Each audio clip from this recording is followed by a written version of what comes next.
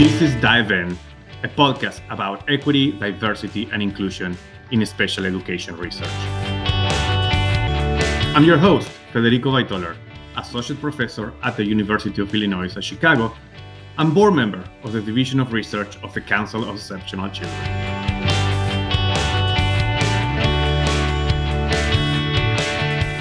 Hello, and welcome to our second episode of Dive In, a podcast about equity, diversity, and inclusion in special education research.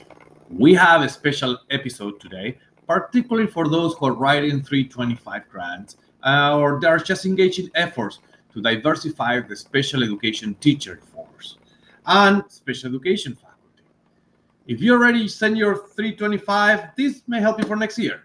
But before we start our episode, let me share some striking numbers with you.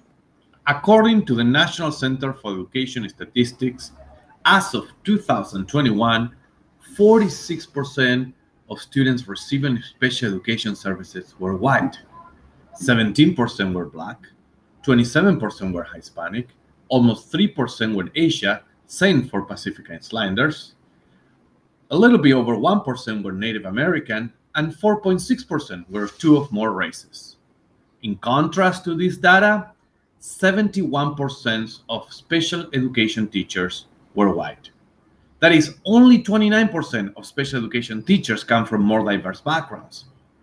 In today's episode, we discuss with Christopher J. Cormier if this is a problem, and if it is a problem, how to fix it, and give you specific recommendations. And here's a hint. It's not just about numbers. This is not just about increasing the numbers of future special education teachers from minoritized backgrounds. Now, okay, let me give you some last clarification. When I Googled Christopher J. Cormier to learn more about his great work on diversifying the special education teacher education force, I found some pictures. And I say, whoa, Dr. Cormier looks good. But then I realized that Christopher Cormier is also a famous bodybuilder. So you are expected to hear from this famous bodybuilder. I suggest you try a different podcast. Now, I can testify that I have personally given a hug to Dr. Cormier, and he's also a pretty solid and strong guy. But we will be discussing different issues. So stay tuned, stay with us. Here is our interview with Christopher J. Cormier about how to diversify the special education teacher education force.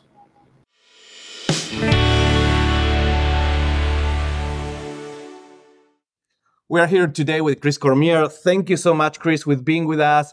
I know that you've been doing a lot of work around diversifying the special education teacher force, particularly with Black special education teachers. And before we talk about that, I want to ask you a very important question that kind of justifies this conversation, which is, why do we need more teachers of colors in special education? If we are doing this evidence-based practice that's supposed to work and increase academic outcomes for all students, why do we need people from certain races to be teaching those classes? Thank you so much for having me. I would say that in a perfect world, we wouldn't. That we would just have the best and the brightest and the most compassionate individuals teaching our kids, particularly those who are served in SPED programs. The challenge is that multifaceted. One, we should have a teaching force that reflects the diverse body of the students of kids that are in these programs and in schools broadly, which is not the case. And then also, there have been significant amounts of research results that have highlighted that teachers, particularly those from minoritized backgrounds, are often more compassionate to the needs of students of minoritized backgrounds.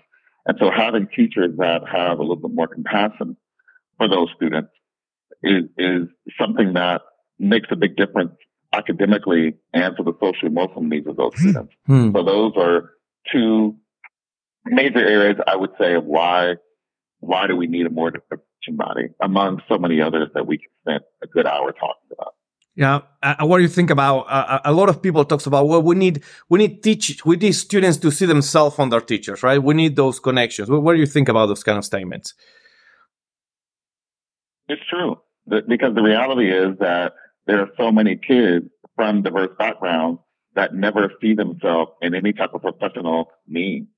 And so they will see themselves in ways in which that are very deficit oriented. But they never see themselves as someone who's a valued teaching person, part of the teaching community. And in fact, in many schools, even Black teachers, for example, when they're there, they're often not really valued for their teaching. They're valued for everything else but teaching. And so students may see them as a teacher, maybe as a physical body, but in reality, they notice that what they're being used for is being a disciplinarian or some of the other aspects of their identity that are being tapped into that are very deficit oriented, and don't really value them as the professionals that they are like everyone else.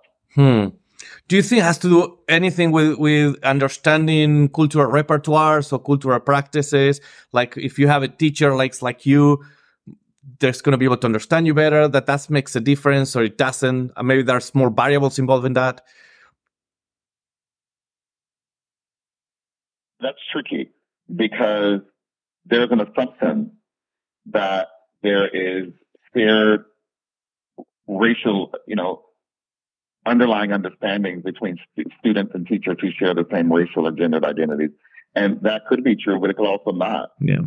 For me, it worked because as a teacher, I purposely only worked in Title I schools. So the students that I was working with, their experiences in their home environment and their communities were very identical to mine. But that's not always the case.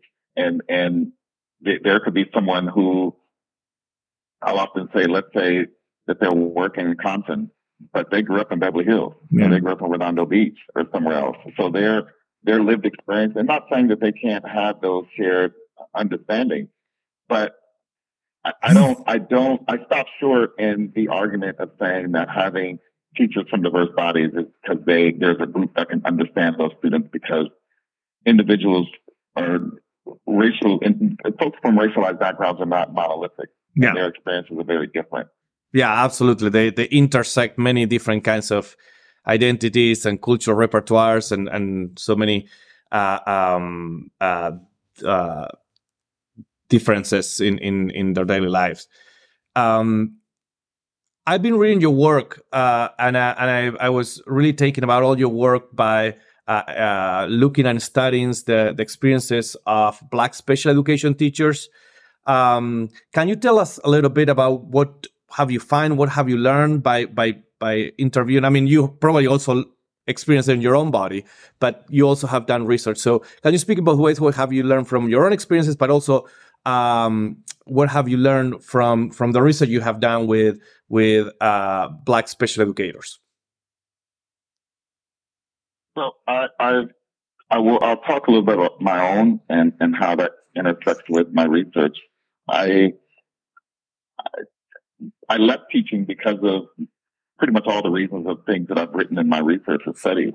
The experiences of being a special education teacher, there are already challenges that you face outside of just racial issues. So you have issues of challenges of collaboration, or teachers may not want to collaborate with you or not wanting to provide such support for your students. Your class being all the way in the back and pretty much being seen and not heard, and the administrator never coming by all year and lets us evaluation time. There's so many nuances that made it a challenge of why I left teaching and said that I wanted to not be an administrator, but wanted to go into research and hoping that doing this research would be able to impact policy, and also sharing with pre-service teachers things that I wish I would know when I went into the field. And so I left teaching for those reasons. And what I found within the research that I'm doing is that there are many Black teachers, and not just Black teachers, but because my work, I focus on teachers of color more broadly also. A lot of it in the past has been on Black teachers, though, is that I'm not big on coining terms, but there was one that kind of, as we were writing this paper, kind of stuck out to me. And the term was Black classrooms. And I came up with this term because when I look in the sociological research, there's this understanding that they're called the glass escalator effect, where men who are in fields that are dominated by women are more likely to go higher in those fields.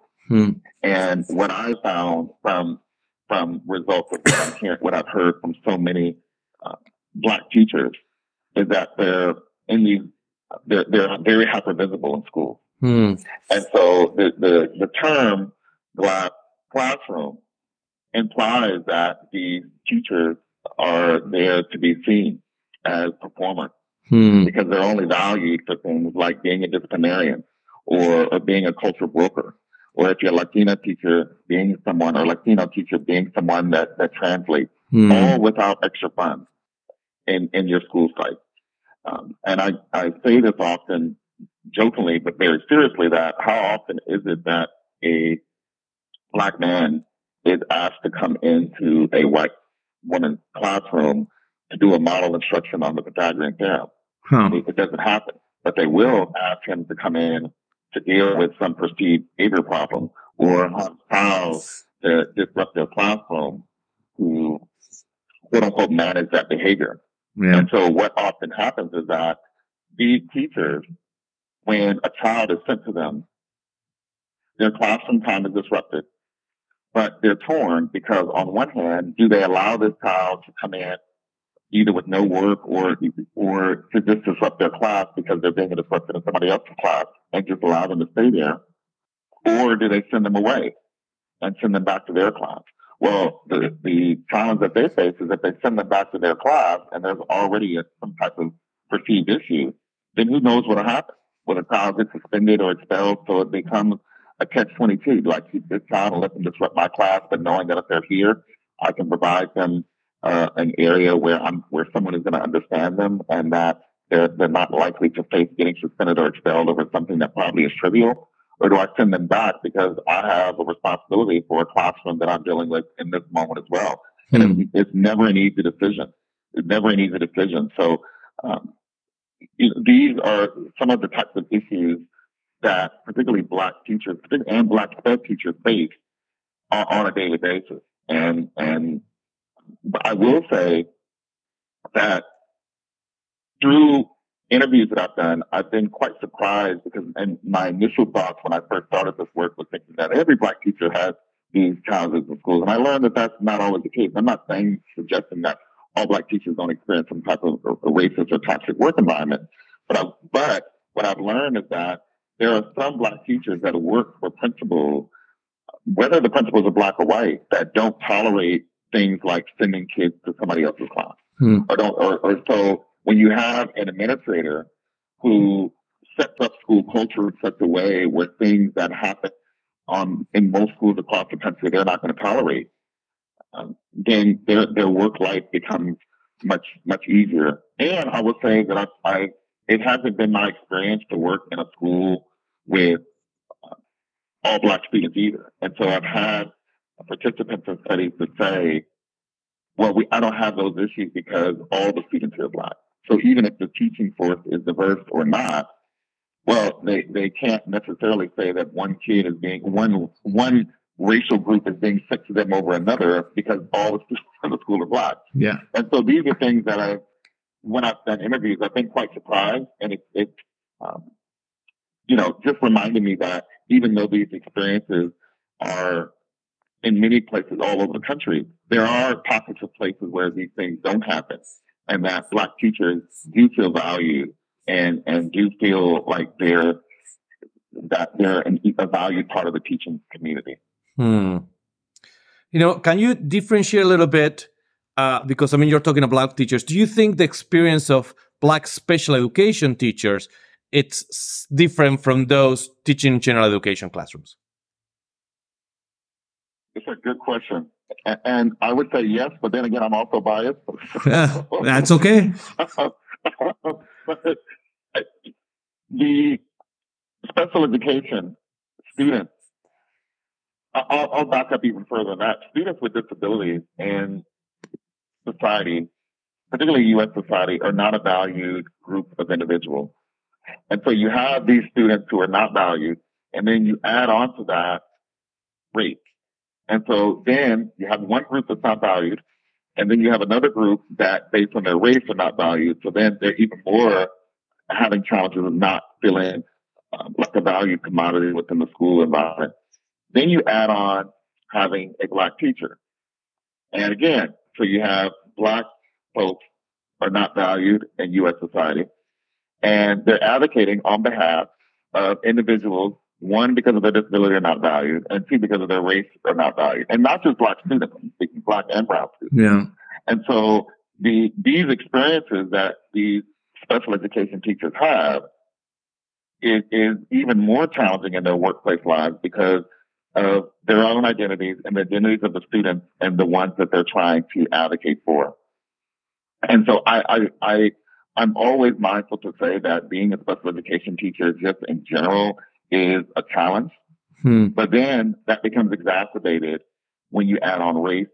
Have you done any work or have you found anything on the experiences of who are becoming special education teachers in the teacher preparation programs? Yeah, so actually some of my earlier work was focused on a pre-service teacher. These students, the challenges that I'm talking about that folks would face in the schooling environment, so once they're actually teachers or when they're doing their student teaching, they experience very racialized experiences in their pre-service programs. They were often the only Black man in their program. And so they are one of very few. And they would often experience so many issues of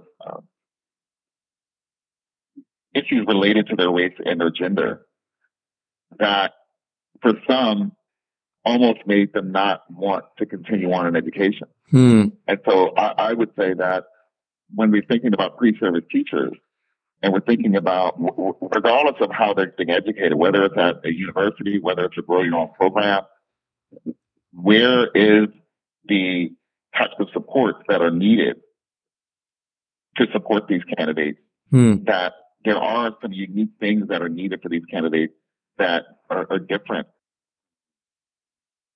No, I'm going to ask you a related question around teacher education programs. How do you think universities can diversify better the pool of teachers that they're training?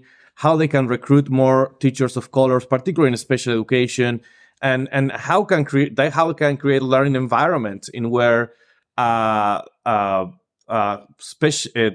of colors that are becoming special educators are having like nurturing and safe and deep learning experiences? Good question. One of the challenges that I feel, so I'll answer it in two ways, because I also mentioned how that to me relates to the recruitment of teachers of color in special education teachers of color in schools. There's all this push on recruitment. Oh, we need to get more teachers who look like this into school or into teacher ed programs. My pushback against that is I don't want to suggest that we don't recruit, but I will say that there has not been enough effort on looking at retention.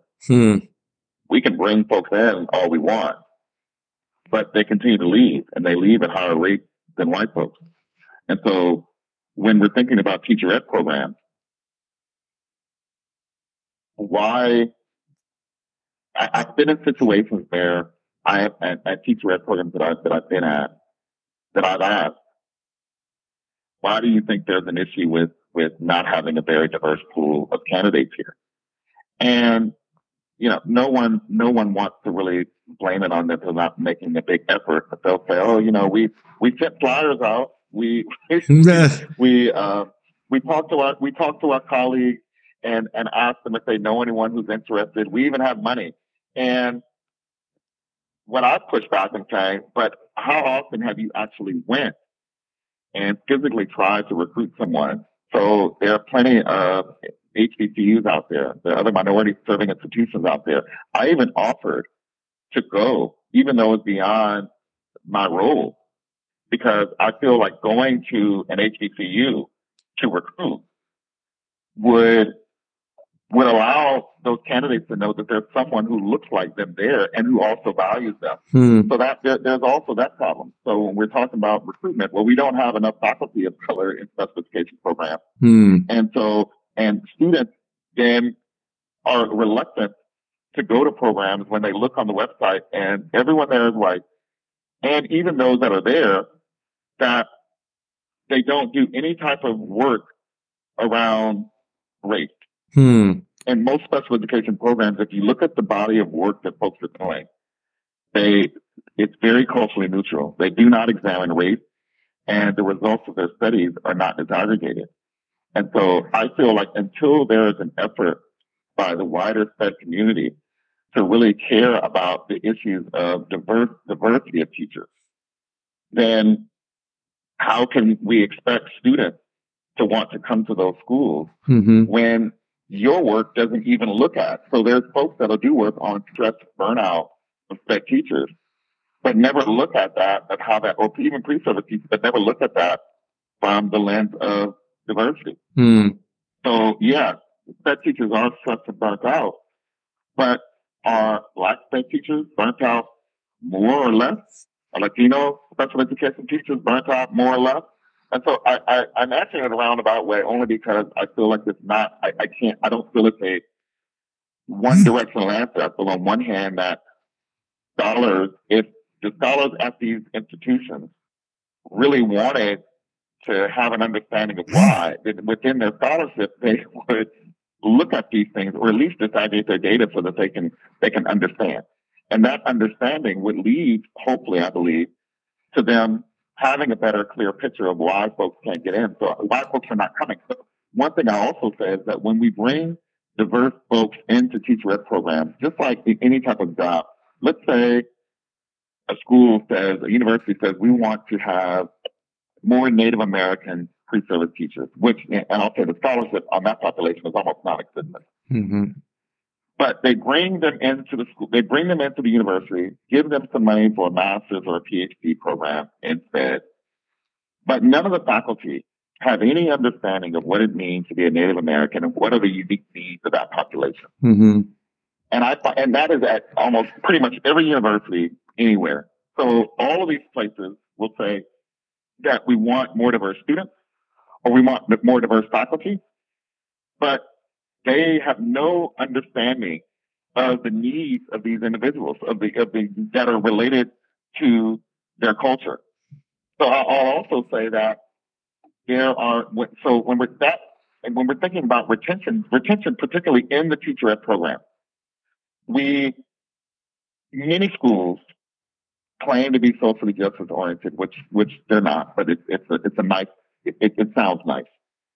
And in the curriculum, many schools will have classes that students have to take on diversity. So either working with diverse students or working with diverse students and families. Yet I don't know of any program that there are courses that engage students on how to work with others from diverse backgrounds. So they come with a very overarching understanding of how to work with students and families from diverse backgrounds. And again, I say overarching because it's really not that robust. It's usually one class versus it being embedded throughout their entire program. But these same teachers don't know what it's like or what are the unique things that they need to understand to work with people, to work with individuals from those diverse backgrounds. So if you have an understanding of working with students, you should also have an understanding of working with faculty who look differently from you, because these faculty are the ones that we're saying that we want to bring in, but folks don't understand that they have certain unique needs that are often misunderstood, and are misunderstood because programs don't take the time to sit and educate themselves as well as pre-service teachers on what is it like to work with a Black teacher? What are the needs? What is it like to work with a Latina teacher? What is it like to work with an Asian teacher? These are things that should be explored in teacher ed programs and are not. And so in a nutshell, I'll say that what this causes is Students come into these programs from diverse backgrounds, and they realize very quickly that they're not valued, and that their perspectives aren't valued, and that the question is to them is, why should I be here? Yeah. And so they may either make a decision to leave teaching, leave that university, or to go into teaching and face the same level of challenges and leave. And so until we can address keeping them, and what is their experiences like when they're there? What types of unique supports are being provided to these pre-service teachers when they're at these environments? And the solution should not be that whatever faculty member who shares their racial makeup should be their advisor. Yeah. And that's usually what happens, that they put that on the person who looks like you. Or go to this person because they can help you. Versus acknowledging that there's things that we all can bring to the table to support these candidates, and it should not be on the plate of the few minority that will work. Yeah, I couldn't agree more. I mean, I just for what I'm here, I mean, you're saying that it's not just about recruitment, which universities try to focus a lot, right? How we can add these numbers, but also the experiences that they're having within the program. And related to that, the kind of faculty that you have in your program, whose research and teaching may speak to the experiences and interests of those students they are trying to recruit. Is that a good portrayal of what you're saying? Yeah, correct. And I really, that your answer struck me, because if I'm a researcher who does work on racial equity in special education, and if I have to go to another college, I'm not looking for jobs, but if I have to go for another college, I'll look at the website and say, it's anybody in this faculty that I may join does any work on race, and if they don't, why would I go there? Because they're not going to understand the kind of work they do sometimes, right? And that kind of, for sometimes it's a barrier to recruit faculty of colors, which it's cyclical, because then it's a barrier also to attract future special educations of color. Would you agree? Yes, but I'll also push and say that it's a double-edged sword, because on one hand, do you want to go to a place, and I've had the same challenge, you want to go to a place where there's no one who looks like you, no one who does the work that you do, or anything related, or all of those things. But at the same time,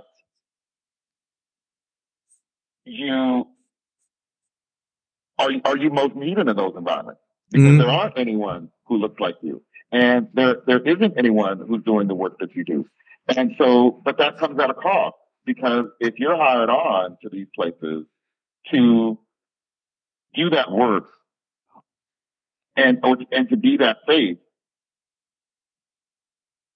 you're potentially going to face opposition from other faculty and from students who are not used to having those conversations. Mm-hmm. And so then, do you water it down, or do you just share it in the way that it needs to be shared, and deal with the fact that the students aren't prepared to really have conversations on the toxicity that exists in the school system, particularly from minoritized faculty and minoritized students. Mm-hmm. So I can't say that there's an easy answer. I can see being merit in both, but it's a very hard decision to make, because as researchers, we're also human beings, and we also have emotions. Yeah. And so we want to make a difference, but sometimes making a difference comes at a cost that can impact our mental health. And it's just not an easy decision often to make. Absolutely. Absolutely.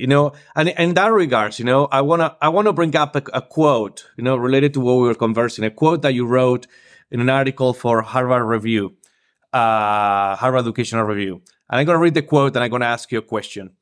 So you say, I often will hear some white teachers say that certain children were destined to fail because of racialized factors like parents' incarceration or drug addiction. I experienced both of these in my immediate family, but my colleague did not know that. I hear teachers even condemn children to failure based on their grooming or even their parents' clothing. These comments sickened me and dragged me up memories of my experience as a young adolescent who often went to school wearing dirty clothes because there was no money to wash them. I eventually bought a microwave oven for my classroom because you're saying, paraphrasing, you're saying you were going and trying to warm up your food in the kitchen and you were hearing these comments from white teachers. So how did you deal with that? I mean, I'm sure, I'm positive that it's a lot of other people that have experienced similar situations in schools and in universities. How do you deal with that? And let's say you cannot get a microwave in your office. So what advice can you give to teachers and to faculty of color that are experiencing similar events? I'll start with the last part about if they can't get a microwave. I know. Well, I'm not the best example. I know that we were not supposed to have a microwave. I just did it. I wouldn't tell teachers to do that. But I will say, I tell teachers all the time, particularly teachers from a military background, at all costs, stay out of the teacher's lounge. At all costs. There is no, the conversations in there are so toxic that even if you cannot, for whatever reason, money or school policy or any other reason, cannot have a microwave and a refrigerator in your classroom, I'd bring a sandwich every day. I would not, those environments, I've just not seen the joy of humanity in those places. And they're not happy places to be because teachers often go into those spaces and you hear chatter and it can be very uncomfortable. So I would just say at all costs, stay away. As far as how did I deal with it, because of those reasons, they're actually the reasons I left teaching. So even when I teach pre-service teachers or school sites, I'm very cautious of how much depth that I go into about my reason for teaching, for reason for leaving, because I feel if I was to go into that much depth in any school that I worked at, we wouldn't have any teachers in the teacher ed program. So I do try to share some joys of teaching because everything wasn't bad. Yeah. There were some great things that I really enjoyed. I actually will say, I'll put my foot in my mouth and say that, but I actually say, I enjoy teaching K-12 students more than teaching in the college level. There's a joy that I got from working with kids that is just different. Now, I love teaching pre-service teachers because it gives me an opportunity to share with them things that I wish I would have known. But as far as how did I manage that, I isolated myself, which is what many faculty of color do in K-12 settings and in higher ed.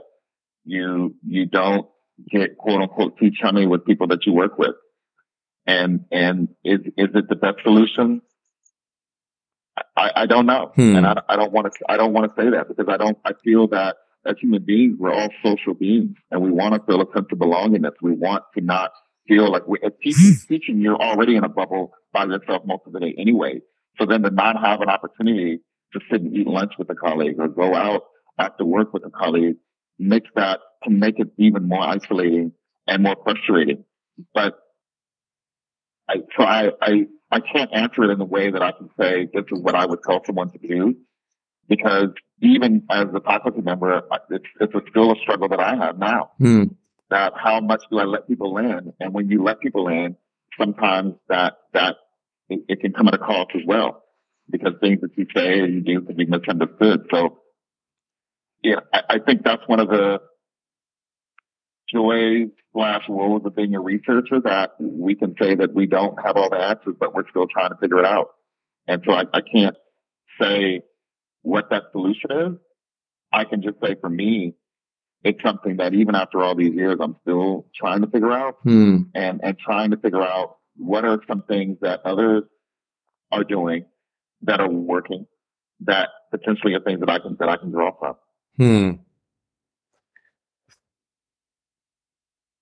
I want to ask you now. This was very interesting. I made a pause because I was thinking about what you're saying. because, as you say, we also this not only happens in schools but also in academia, which also related to the prior conversation we were having about experiences of faculty and how that repercutes on recruitment and of future special education teachers of colors. But I would like to switch a little bit about research now before we end, because one of the goals I think of this podcast is to encourage, support and nurture special education research that takes equity from the beginning, right? That centers equity on research design and on any research activity. So, how do you center equity in your research design?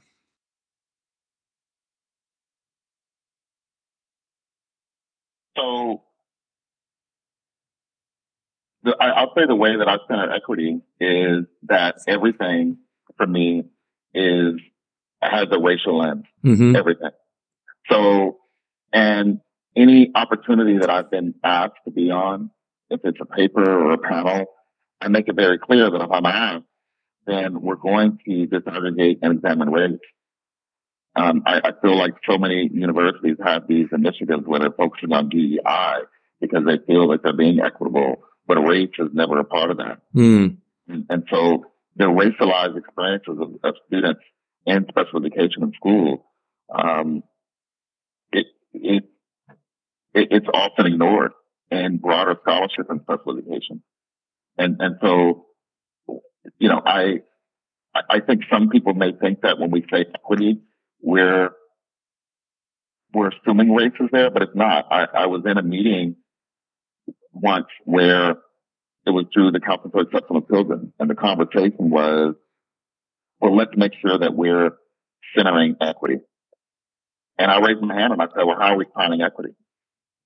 And so I feel like so many in our field believe they're equitable because they're doing work that's centered around students who have disabilities. And I wouldn't disagree that there is a level of equity when we're thinking about a diverse population of individuals based on their physical or even mental disabilities. However, one thing that's often not talked about is how is that exacerbated, like I said, when it came to special ed teachers, when we think about race. Mm-hmm. And so I feel like all of these, anything that I talk about, anything that I do, when I interview for jobs, I've said very bluntly that it doesn't matter what class you ask me to teach. If you ask me to teach a class on basket weaving, we are going to examine race. And so, I guess that, to me, that's just my lens on equity. Mm-hmm. But it's something, but again, it comes at a cost, because when you're the one that's always bringing that up, then it's not always welcome. And that's what I find unfortunate in our field, that is a field about caring about a population that is often has the most significant challenges of schools. Our field is often not as grateful when it comes to looking at certain populations, particularly students of color. Absolutely. I mean, what I'm hearing you saying is like, you cannot do research in special education without centering race. You cannot escape race because it's so ubiquitous, I think, in American society, in American institutions, that you're missing a huge part of not just your students' identity, but of the context in which they're learning and teaching for teachers when we talk about research on teachers. And of course, I will add also issues of class and gender as well to that, that needs to be centered up and front at the time we do research. So if you will have, let's pretend you have a young scholar. I know you're still young too. I'm not saying you are an older scholar, but if you have an even younger scholar in front of you, someone just who entered in a doctoral program, what would be like 3 very brief pieces of advice that you give that person to center equity in their research?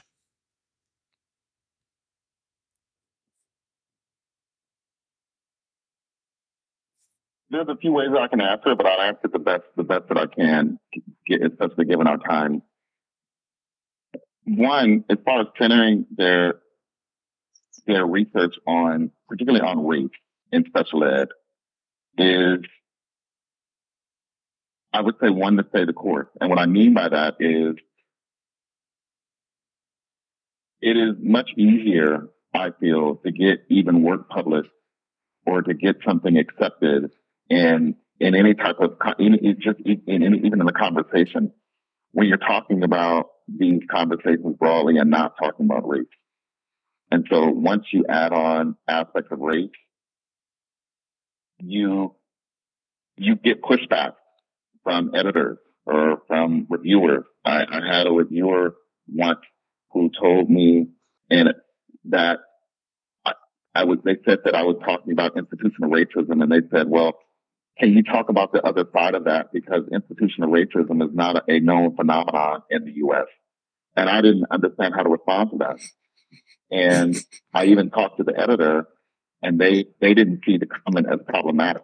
And so in this reviewer is saying that institutional racism doesn't exist. There's two sides of that. There's the argument that people are saying it exists, and the argument that people are saying it doesn't. Well, I can't speak to the argument that people are saying it doesn't, because it does exist. Mm-hmm. And so understanding those types of, that this field is full of hurt, as far as you can try to write something, and for 5 or 6 years it'll get rejected. So to stay the course, and knowing that, and stay by your convictions, and knowing that if there's something that you're writing about and it's important to you, don't be so desperate for a conference proposal or a publication that you're just willing to make changes that changes your identity of what you feel about. Mm-hmm. So if that paper needs to sit for 3, 4, or 5 years, because I've had that happen, then you let it sit, because you're not going to change what you feel is important in an argument because you're so thirsty for a publication.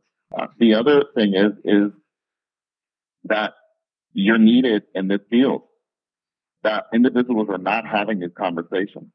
And so I can tell you almost daily, I question, is there something else I can do? Because it becomes frustrating, where everything that I do is from some deficit-oriented lens that I'm trying to find some solution to. And that doesn't just stick with you in your work. It bleeds into your existence. It bleeds into when you're spending time with your family, when you're watching a movie. If you can't even enjoy and laugh at something because you're so critical of everything, because you're as a scholar, it calls you to really think of everything so critically. So I would say just knowing that if it's not you, then who? Mm-hmm. And that is really what has pushed me to know that at some point, hopefully these new scholars will know that they are making a difference, and even though they're getting pushback in their university environment, or in their doc program, or or in their postdoc, or whatever it is, that stay the course, because they're pushed. There's individuals that don't have that benefit of just giving up. And so if you give up, then the students and the teachers in schools don't have that advocate to see through that lens of something that they're trying to study. And I guess lastly, as far as advice that I would give is, read as much as you can and know what's out there. Yeah. I feel that one thing that I've done is I've not only just read in the field of special education, but I subscribe to journals in other fields. So in law, in psychology, in sociology, and I physically like getting journals in the mail, so I have them come in the mail. And what is so helpful is understanding how these conversations are happening through an interdisciplinary lens. Yeah, has helped me as a scholar, because the way that we talk about these things in SPED are very different in sociology. But there's so many things that you can learn, and that you can become an interdisciplinary scholar. And writing to those populations allows you to have a voice that's not only isolated in the special education field, but allows you to be able to speak to individuals across the spectrum of education or human development. Yeah, that's great advice. I mean, particularly in our field, that I feel sometimes gets very isolated and very protective of itself. And and we tell our doc students, oh, go to CC. But I was lucky to have an advisor that sent me to many different routes and read very different literature.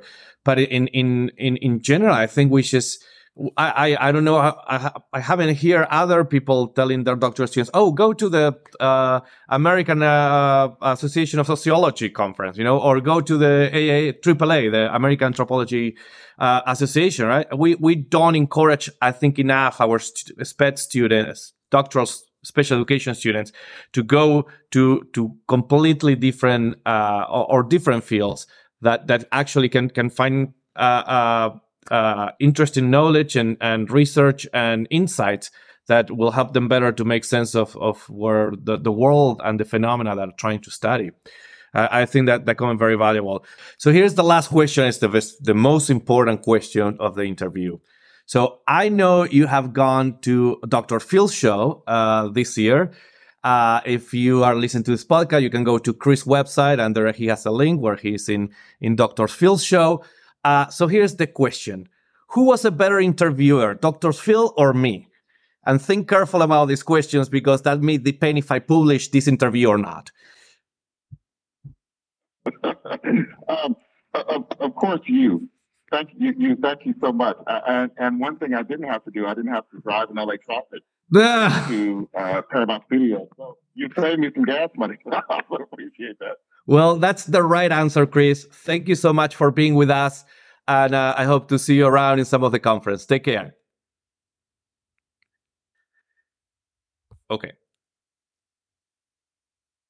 Okay, I'll stop recording. We're done. Thank you so much. This was great. Thank you for listening to our second episode of Dive In. I hope you enjoyed the interview and learned as much as I did with Christopher Cormier. This episode was produced by Tasia Gonzalez and Haya Abdelatif and the Diversity Committee of the Division of Research of the Council for Exceptional Children. Please remember to subscribe to our podcast and check each month for a new episode. See you next time.